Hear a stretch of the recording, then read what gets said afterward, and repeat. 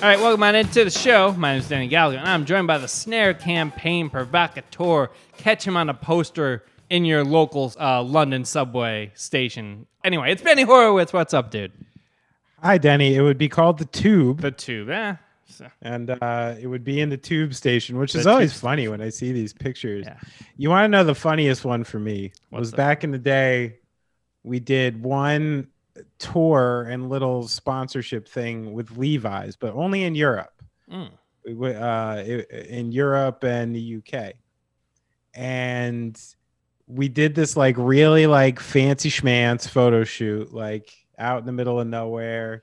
Whole like thing was set up. It was pretty funny, honestly. And you know, it was a certain part of tour.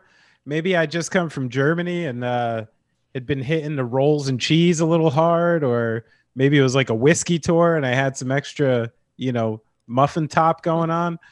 But, you know, I had to wear these like little jeans and tight black shirts, and you know, they had to Photoshop me. Oh no. And we get like the prints back for this, and I'm looking at it and I'm like, damn, I look fucking jacked.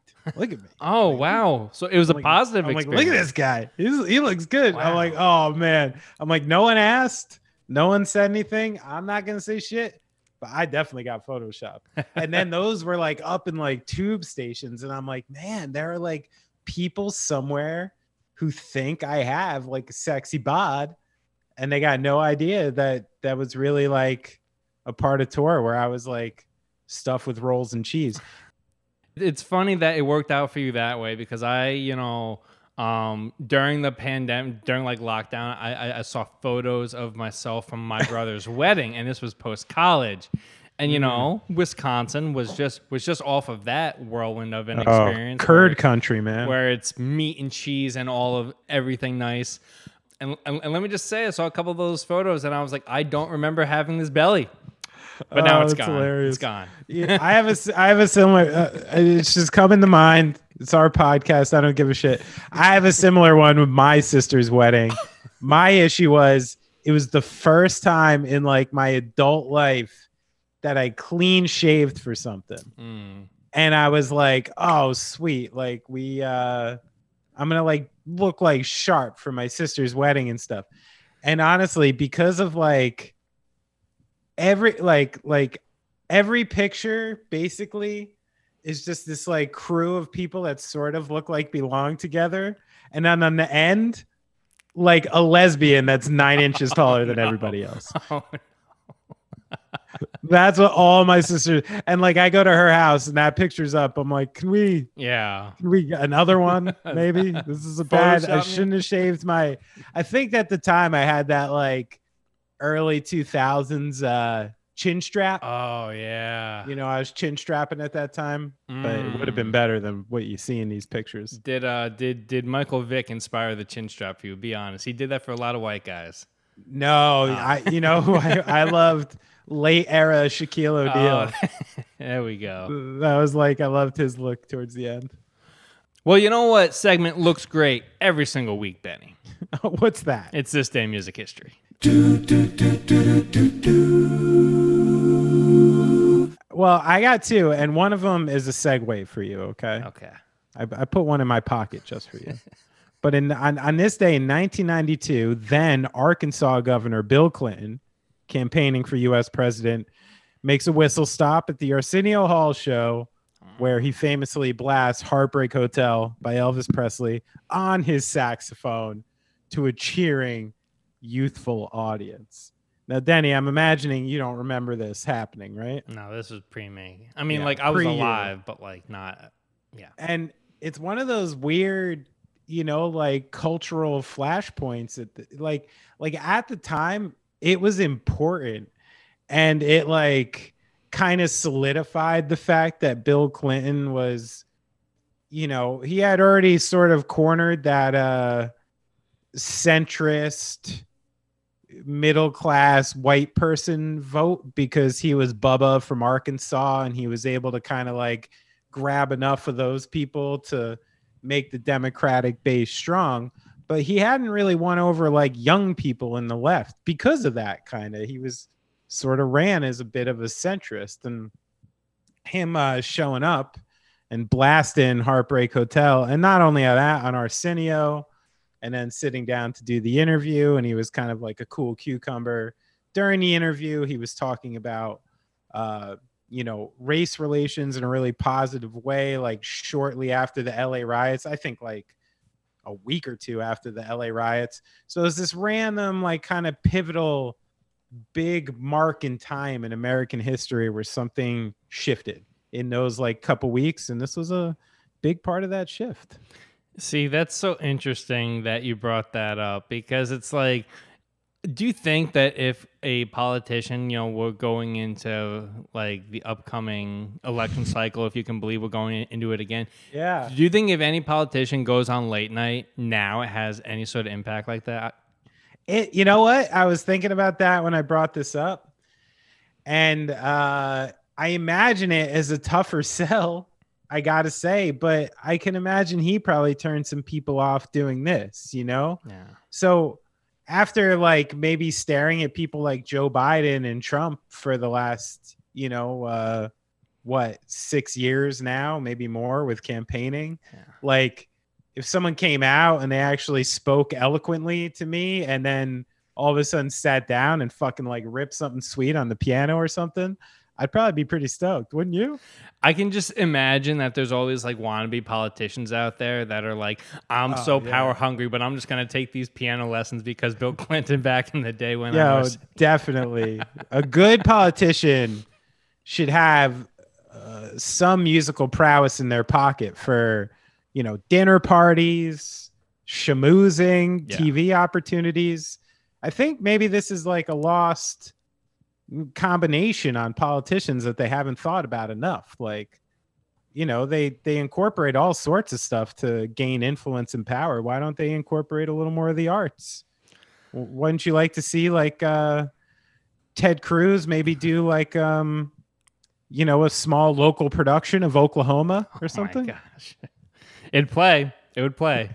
Oh man. Benny, but it's so funny that you brought up politics into all of this, because I got one that's slightly political. It's getting, tough when we do these things, because there's some days that have a whole bunch of hits, but there's some days that we've done before. So like this is the thin sauce sometimes. This is when the Doors went on Ed Sullivan and, they were going to change the word to Light My Fire and then didn't, famously portrayed by Val Kilmer in the movie. So I couldn't go with that one because we've done that one already. But what we can do, and it lines up with a current storyline as well, on this day in 2002, Paul McCartney, Sting, Elton John, Brian Wilson, Ozzy Osbourne, and a whole bunch of others appeared at the Queen's Jubilee concert. I believe that was the Diamond Jubilee concert at Buckingham Palace. And I bring this up because...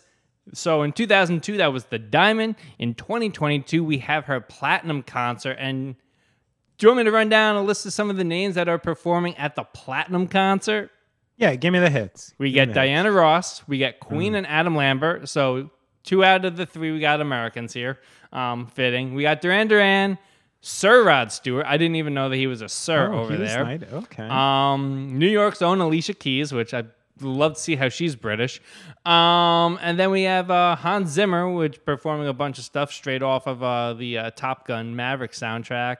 But the whole thing gets kicked off by Queen and Brian May performing God Save the Queen. Also, and I'm not done with this list. I don't know how he gets in here, but Lin-Manuel Miranda, Platinum Jubilee.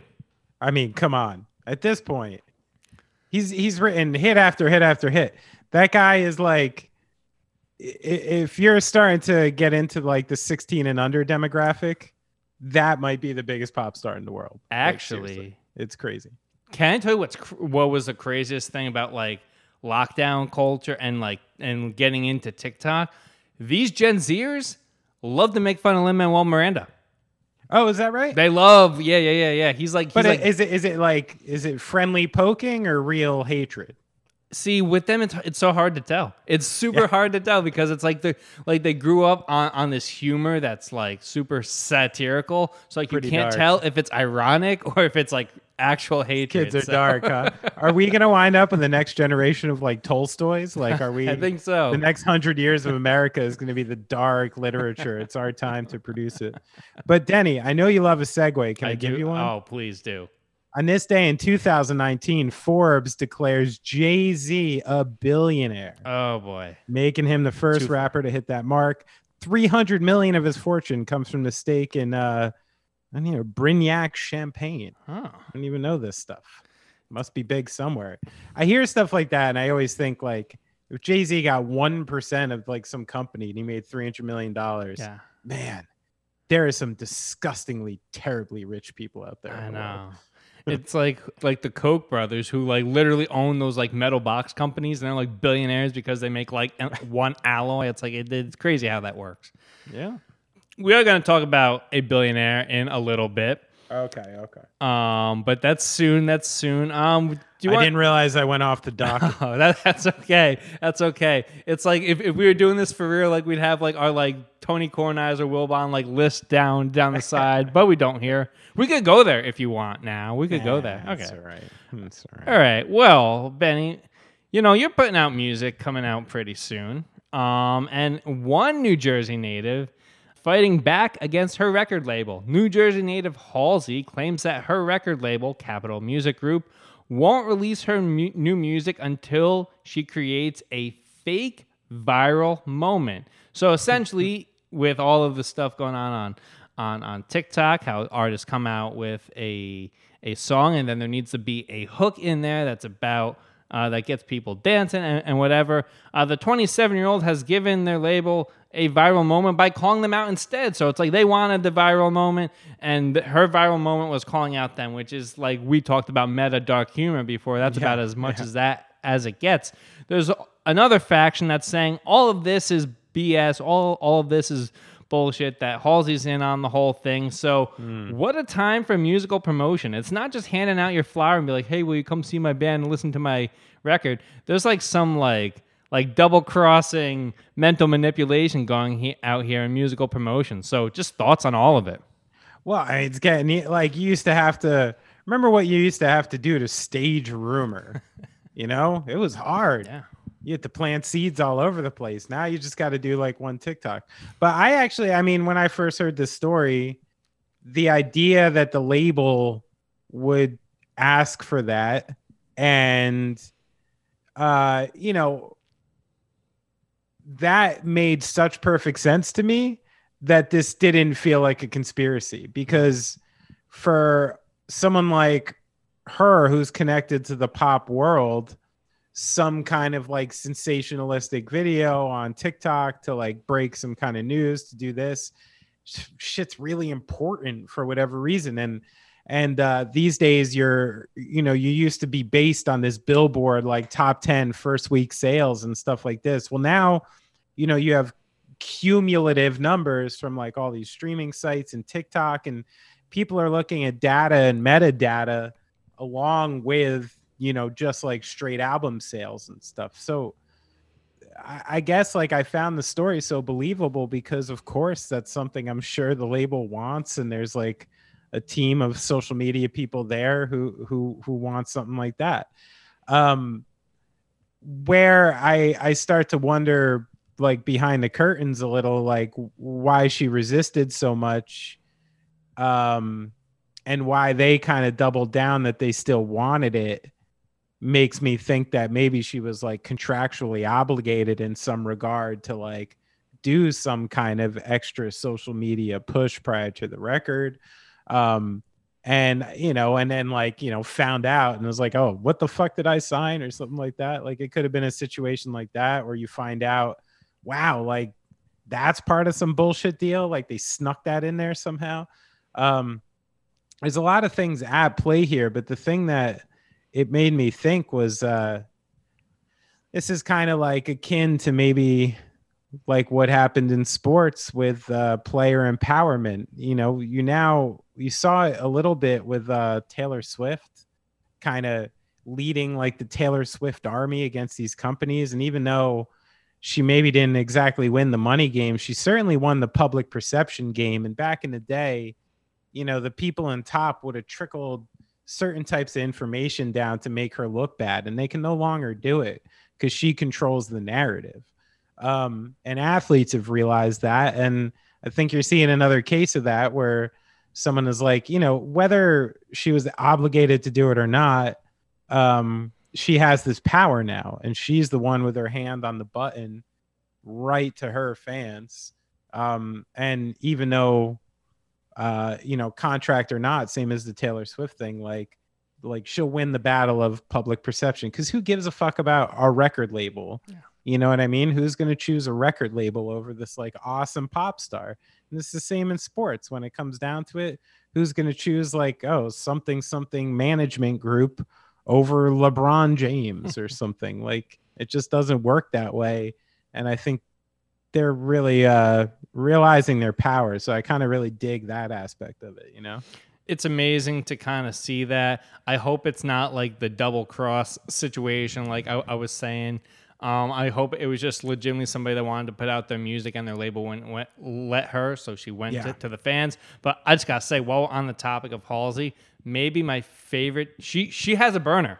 She has a basketball-only burner. Halsey and one. If you're listening to this pod, you love hoops, you love music, great follow. Maybe not number one on Twitter because that's our snare campaign provocateur, but definitely number two. Okay.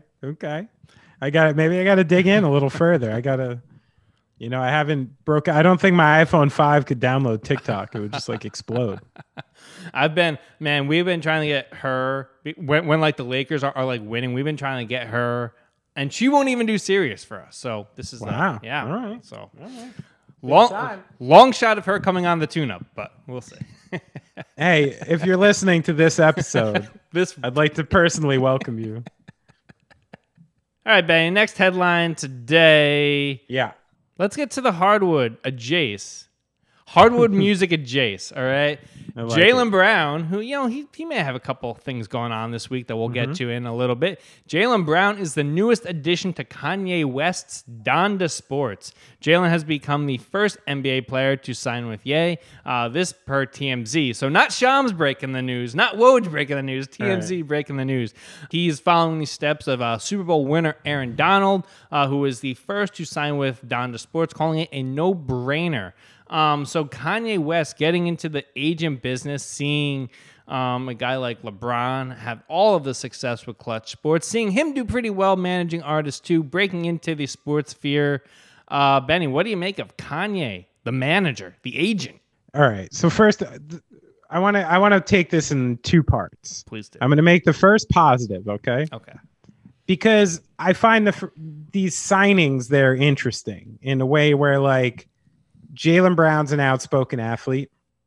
He was front and center and maybe almost like the face of the NBA during the George Floyd protests. And he's a young guy and a smart guy. And I think he's got a long career with a lot of different types of things in him. Aaron Donald has been sitting here all offseason flexing his weight, being like, I got a ring. I'm worth like this many millions of dollars already. And I'm like a happy guy. I love hearing shit like that too, by the way, from young athletes, like the anti-Tom Brady, the guy who sits home for like a week and a half and hates his life so much without football that he just has to come back. And there's Aaron Donald, who's like mid-20s. He's like, yo, like my shit is golden. I can do whatever I want. And I love people like that. And he's got the right attitude. So already with the first two signings, I see kind of like a lean to the clients where, maybe for whatever reason, this becomes a safer place for kind of like the counterculture in sports or the places where you're allowed to have a loud voice, being that your owner has one of the loudest and, most unorthodox voices in the game. So that's my first positive part. The second part of it is like, I hope to God Kanye West is not part of the day-to-day operations of these athletes and the types of things they want. If he is, like, it's going to fucking fall apart and something terrible is going to happen because he has personal gripes and all these problems and drama, like, dating back years with how many, like, hundreds of people at this point. And if he's actually like in there with his hands on the central focus of the thing, I kind of believe the Onion article, which says Donda Sports sets modest goal of only ruining a few athletes' careers. So I think that's in play too. I mean, but you're seeing the overwhelming power of music again, Denny. Like Kanye West has made really, really important albums, and he made important albums when people like Aaron Donald and Jaylen Brown were teenagers. Like their first love into music could have potentially been Kanye West, and that holds a lot of fucking equity, you know. So you know, this could be a successful thing. I just think if you want to guarantee its success, maybe you know, try to get Kanye's hands off the actual steering wheel and just have him more behind it, you know. All right, so if we take Kanye out of this, right, because that's a whole other separate wild card that we know nothing about. If you're starting an agency and your first signing is Aaron Donald, who is a guy who may retire, so where is the room for growth if this guy's 31 years old, just won a ring, and is like, I'm gonna call it quits? That's strike number one. Strike number two is there is a rumor, and I'm pretty sure that this is true, that Antonio Brown has a board seat on this thing. So when LeBron went into being a manager, you know, Leon Rose like groomed Rich Paul. Yeah. There you go. So Leon Rose groomed Rich Paul into being at CAA, into being his own agent, and eventually they started from there. So there was like baby steps to this, to running a fully functioning, well-oiled organization. If you're gonna have Antonio Brown, who couldn't even like be reliable in his primary career, you're gonna have him in a like making decisions for your business. That seems like a tough situation. And then my third thing, and this is just basketball related, the internet has been mocking Jaylen Brown in the latter part of these playoffs that the dude can't dribble the basketball and has dribbled out of bed. So these are the three athletes that you're trying to start this thing with. I don't know, man. This seems like you got to go with somebody a little bit more stable to try to get this business off the ground.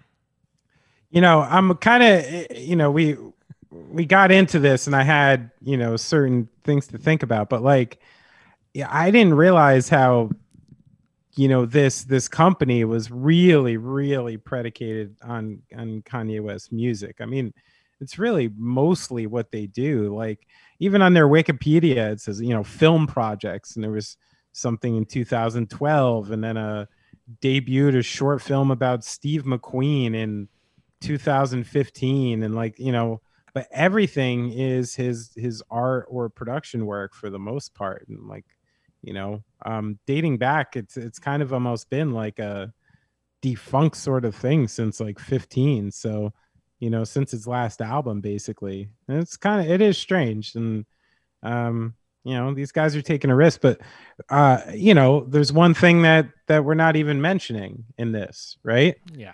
Is like, what kind of fucking sweetheart offer did these guys get to go do this? Like, had to be equity. You know, yeah, there had to be something, either a very, very large like upfront signing bonus, or you know, a substantially smaller share in the manager percentage or something like that. But you know, something had to come to these guys up front, or something was promised that made them go there, because, you know, they have people working for them too that aren't going to let them make just simply like financially devastating decisions either, you know? What I hope that this is for him, and it's a lot of where Rock Nation is finding success right now. It's a lot of where Clutch is finding success right now, is in the NIL department. I think we've talked a bunch about on here. If he's going to help college students get the proper payment that they deserve, because who knows grassroots movements better than Kanye West? I mean, you look at the entire start of his career, he knows it. So I think that there's a real chance for good things to happen from there. No pun intended. But I think with the people that he's got in place, there's definitely a lot of questions. Next signing, Jimbo Fisher. Oh my gosh. All right, Benny. A headline next up that I'm begrudgingly here for. LeBron James has hit yet another milestone, this time doing something that Bron for the win. no For the other win. NBA player has ever done. Guys, LeBron James is officially a billionaire. This according to Forbes. This another monster year of earnings for LeBron. LeBron made $121 million last year. That's crazy. This while he's still playing hoops. The 37-year-old has a net worth of $1 billion. Just according to Forbes. James is the first active NBA player to make the list. And I think only the second NBA player ever to do so. Jordan being the first, but that was way after Jordan was done playing. And he had the equity in the Hornets at that point. So, Benny, what do you make of this? And what does this say about where athletes are on the pecking order in 2022?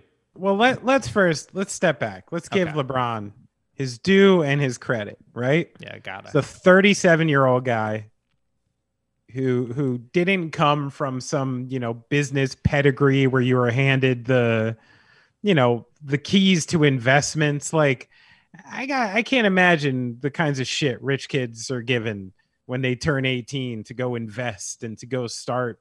Here's $250,000 and here's the number to my guy at JP Schmer and stuff. Like there's all these reasons that wealth, trickles down from, person to person within a family. So you got to give somebody credit, especially the fact that he's made, not merely, but 385 million of this from playing sports, which is what he's actively known for. And, turning that essentially like, his first contract with the Cleveland Cavaliers, turning that into $1 billion. It's impressive. Yeah. And I like it. And I'm happy to see it happen. And do I think I can't say that this is going to be the next step for all athletes and stuff, because LeBron James is such a unique character, and he's been so good and so smart from the get-go that I don't know if I can just say, oh, from now on, we're going to have,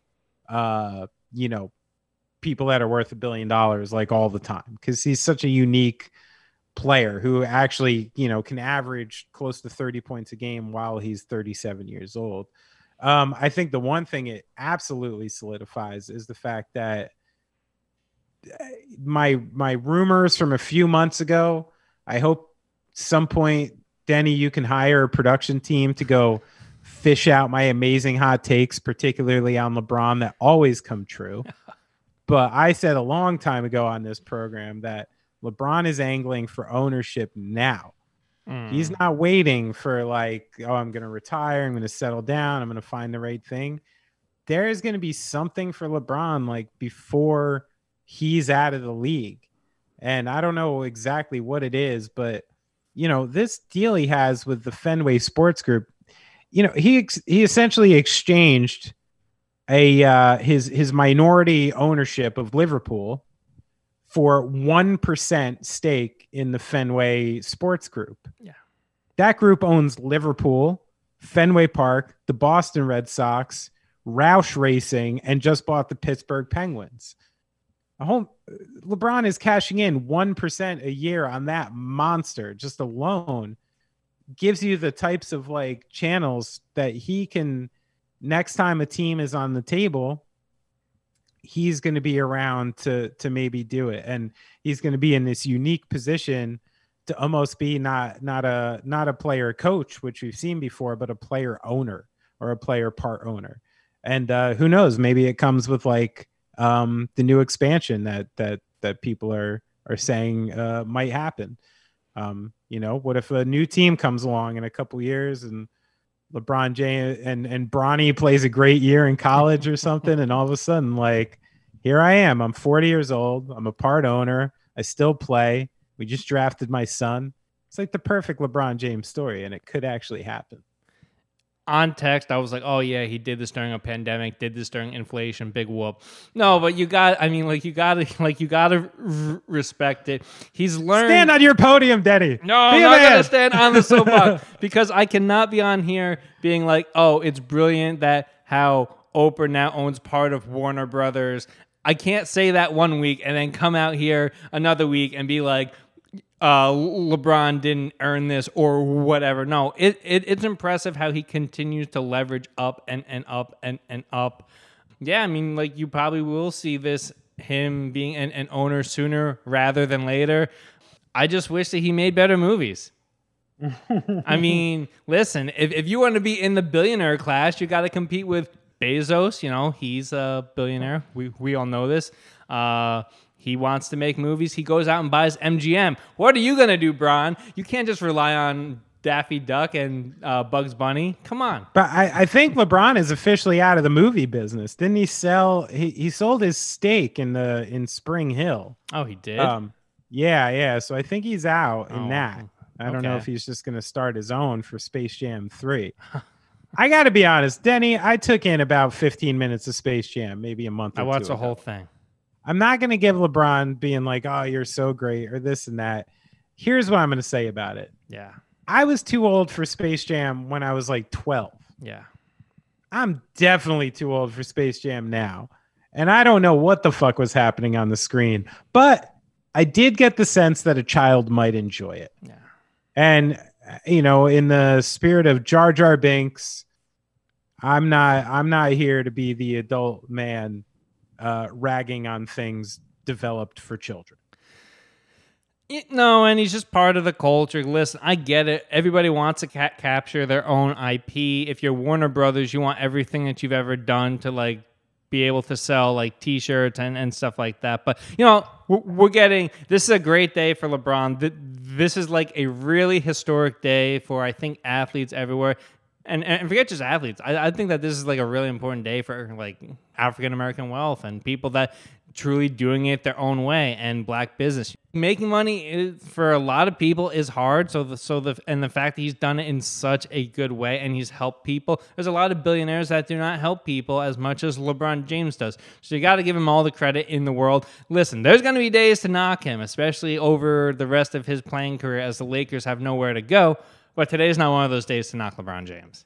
Yeah, and not to mention who gets to grow up and be like, yeah, like I made $1 billion and I made my whole crew like 100 million. That's each, really cool. which he did too. You know, like every step of it is cool and I appreciate it. And as someone who's certainly not a billionaire, but Soon. considers myself new money, and I have found the entrance into the world daunting and mean and exclusive, and I can see how hard it is to crack.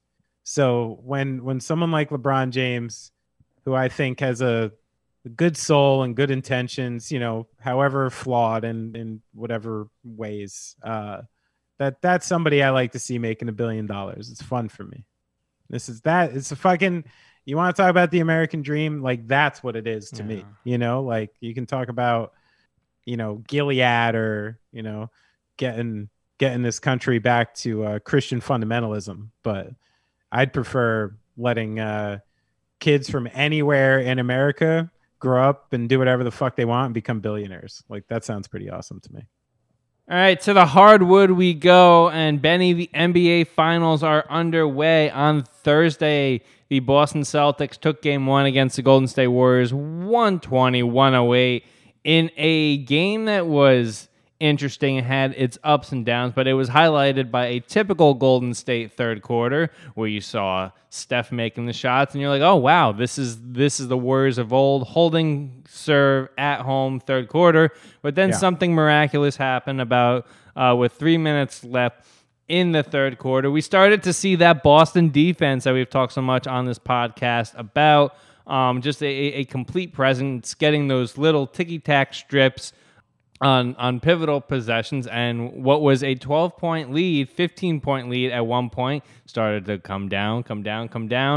And then, you know, you had some help from Al Horford, Derek White, hitting these big shots. tie game. And the next thing you know, they take the lead on what I believe was a Peyton Pritchard 3. So Golden State could not see their way back after Boston took the lead. They take game one. A relatively inexperienced NBA Finals team goes into an area that was a fortress at one point in NBA history and comes away with a 120-108 win in game one and takes a 1-0 series lead. So, Benny, initial thoughts on Boston and their big game one NBA Finals win. I mean, it's huge going into the Bay and taking game one. And as you said, going into quarter three here, you know, the part of your brain that just starts recalling the past started to kick in, and you're like, here go the Warriors. I've seen this before. I've seen this go all the way to the championship many times. But then I was quickly reminded of the reason I chose Boston prior to this series starting, which was I just watched this team. Let's say this. The reason I had to go with Boston when I was making this pick was what I saw in the first three series in the East, and that was adaptation. Is a team that was just always willing to change and always found a way. I had to watch more Boston Celtics than I wanted to. You know what I mean? I watched them sweep the Nets, make Kevin Durant look like a human, which he normally doesn't. You know, I'm a Giannis sycophant, so I had to watch every game of that Bucks series. You know, they just kept crunching great players. And then you watch the Warriors' path in the West, and there was far less resistance. This Boston team is coming in just more physical and more chippy. And I don't think the Warriors have seen a team in the playoffs quite like this yet. So to say a game one knockout punch, which happened in the fourth quarter of this game is telling for the whole series, I'm not willing to say. But I do think the Warriors got knocked back in their seat a little. They might have known it was coming, but, actually getting punched in the teeth a little bit changes that a lot more. Yeah, so through the first three quarters here, the Golden State Warriors had 11 offensive rebounds, right? Pretty good if you want to win an NBA Finals game. Limited to just one in the fourth quarter. So the interior presence where, we've talked a lot about Draymond, how he's like, he doesn't put up the points, but he definitely provides some interior support, some defensive support. In that fourth quarter, it was almost like the Al Horfords, the Robert Williams channeled their own version of Draymond Green and kind of took it to the Warriors. They weren't even covering Draymond Green in the fourth quarter. Yeah. By the time the fourth quarter came around, Udoka had abandoned the defense altogether. Draymond, you want to shoot from the corner? Be our guest. That was ill-advised, yeah. And if you're going to, compromise the spacing of Steph Curry, those sets when they had Iguodala and Draymond out there at the same time, they cannot do that. And they're going to have to make adjustments for that as this series goes on. But as you mentioned, is Al Horford the name of the game, the player of the game? He might be, and I kind of love this Al Horford revitalization. I was a fan dating back to him winning Hawks, championships in Florida. I like those old Hawks teams he was on with Josh Smith that made some great playoff runs. And then he kind of got buried in his old age, but he's the thing that he changed that a player like Draymond has actually regressed in his career is sometime in the middle of his career, Al Horford became a functional 3-point shooter. He became a 7-footer that 35% of the time will hit that shot. And at the very least, you have to go out there and respect him. And with how crafty he's gotten on defense, this is one of the most useful two-way bigs around, double machine. So I think you got to give Horford a lot of credit in this game. And I think the Warriors, as you said, are going to have to throw a lot more size around maybe in game two and practice with those lineups, because them crashing the offensive rebounds, which are always available to them, might be the name of the game for game two. Yeah, and for some reason in this game, Steve Kerr played Jonathan Kuminga for a whopping total of 48 seconds. So in essence, that reads, he thinks that he's unplayable in this series. So some of the size and everything, which is going to be interesting with the NBA draft coming up, because there's a lot of great wings that like maybe didn't get the shine that they did in the G League in college that a lot of these teams are going to be looking to add. And I think with the way that this team is constructed, and you got to give a lot of credit to Brad Stevens here, making the trade for Horford, bringing him back into the fold, the Derek White trade as well. I mean, let's talk about Derek White. Last night, he went into Steph's home and went mano-a-mano for Steph in terms of threes and driving the lane and pretty much playing that role, and he came out with the W. But we would be remiss if we didn't mention Steph Curry going for 34 in the loss. Great effort, 7 threes. But man, we've been talking also about Klay Thompson and his role with this team. 15 points last night on 3 of 7 shooting from 3. You need more volume from Klay, and you need him to make more. Well, I think the biggest part with Klay right now, too, is the fact that, back in the day, you could really reliably count on Klay Thompson as not only someone who can go splash, 20 points in 15 seconds like he used to, that crazy shit. But he was always guarding the best scorer on the other team. Yeah. That was his job. And Klay Thompson is a very functional defensive player. And, he's still coming back from injury. It's like one of those things where these people don't just turn around in a second. And the speed of the game is insane. And he's a half step behind on defense. And so I don't think Kuminga has to be unplayable this series. I mean, I don't know if they just know exactly how to attack him or something, but I'm not worried about Klay Thompson on the other side. There's going to be a game in this series where you're like, Jesus Christ, this guy can't miss, But I think it's that reliability on the defensive end, especially when, is it just me? Or can Jaylen Brown get to the basket anytime he fucking wants? Yeah. And that's something like I keep thinking about more and more with with team creation, right? Like we can bring this conversation there. I'm not, writing Boston in as the Kings here, but they just won game 1 on the road in the finals, and this team is succeeding, right? Yeah. And one of the reasons they're succeeding is the fact that they 2 drafted players who they had pressure for years and years and years to break up and can't work, and it brings this in, and they just, kept cashing in on the fact that this was a pair that they could rely on, built around it. Marcus Smart, you keep him in. Horford, you only lost for a year. So, I mean, he's been there for the last 5 years. Pritchard's a drafted player. You have all this. Williams, a drafted player, both Williams. So you have this consistency on this team, and one of the recipes that everybody's looking for, and one of the reasons maybe the Clippers may be unbeatable next year, everybody wants 2 wing players like this. 2 guys who can defend out there, shoot out there, get to the basket anytime you want. When that versatility is on the floor and you have all this size and speed and smarts around you, I mean, anything is possible. And I know I have game 1 in my eyes right now, but I do imagine I'm sticking to my bet here. I thought Boston was going to win it. I'd like to say too, I saw an ESPN poll, all the experts, and I think it was only 3 of 20 chose Boston for this series. So again, Denny, if and when the Nostradamus nature of my predictions comes to fruition again, you got to edit me and put me out there in the universe. And I do that all the time. But here's the thing about NBA Finals that are different than the other series. Yeah, this can turn fast. Right? It's especially all of a sudden it's the fucking 16 Warriors in this game. I know. Because I'm ready for it. And defensively, this isn't gonna slide. Because we were talking about even going into this series, be like, the Golden State Warriors, they just run a bunch of actions and hope for the best.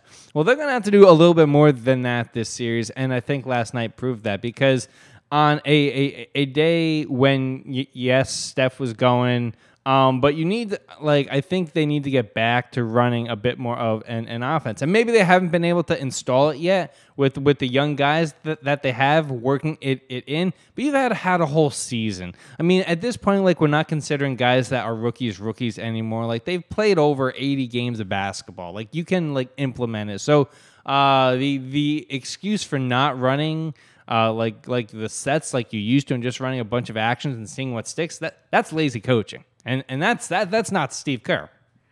I mean, does he have the firepower right now, though? Because was it just me? Or, it wasn't just that Boston was outplaying Golden State in the fourth quarter. I thought Boston looked a lot fresher than Golden State in the fourth quarter. Like, Steph was going nuts. Steph was doing a shimmy all over the court the first quarter. He looked like, unstoppable Steph. And, 3 quarters of Marcus Smart barking up your ass, like all of a sudden it's a little tougher to get into those sets. So that's where I'm curious in game 2 if this is just a game plan thing. Kerr and the staff is obviously great and, is going to come in with some different looks here. So I'm curious how it goes. But, as far as like, the bodies and the stamina and the type of things Boston's been doing through this playoffs, they just have the edge in that department, Yeah, and you don't want to have to rely on getting 20 from Andrew Wiggins for 4 games to win this series. But the other thing... All-star starter, right, that's Andrew right, Wiggins. that's right. If you can't rely on all-star starter for 20 points a game in the playoffs, why was he starting in the all-star game? Because he got the fan vote, and that's another conversation. Yoy. But looking ahead the rest of this series, and we got to talk about Jason Tatum last night. 3 for 17, 12 points, made up for it with 13 assists and 5 rebounds. But Horford has been bailing out Jason Tatum this entire postseason when he has a off shooting night. I mean, in the games that have mattered, Al Horford stepped up when Jason Tatum has been quiet. So you wonder how many more times that's going to happen. How many more of these magical nights Al Horford can pull out. Maybe he's just in his bag right now and can get this the whole series. But they need 20, almost 25 from Jason Tatum if they're going to win the NBA Finals. And I think there's a good chance you're going to see it. I mean, he did look a little shaky. It did look a little yippy. At first there was a couple pull up threes and stuff like that I've been seeing him, take and nail all playoffs that he seemed to be, dishing off and cutting on those plays more often. So I think it was a little bit of nerves and, the ball's not dropping, but 13 assists like the entire game. It's not like if Jason Tatum's having a cold shooting night, you can just back off on Jason Tatum. Yeah. And he really managed to affect the game the entire time he was out there at the same time. So that's some superstar shit when you have an awful, like a literally awful shooting night. I mean, some of those were proper clunkers, but really still impact the game. And you can kind of count on a guy like that to not show up like that again in game 2. So rest of the series, what are you looking at?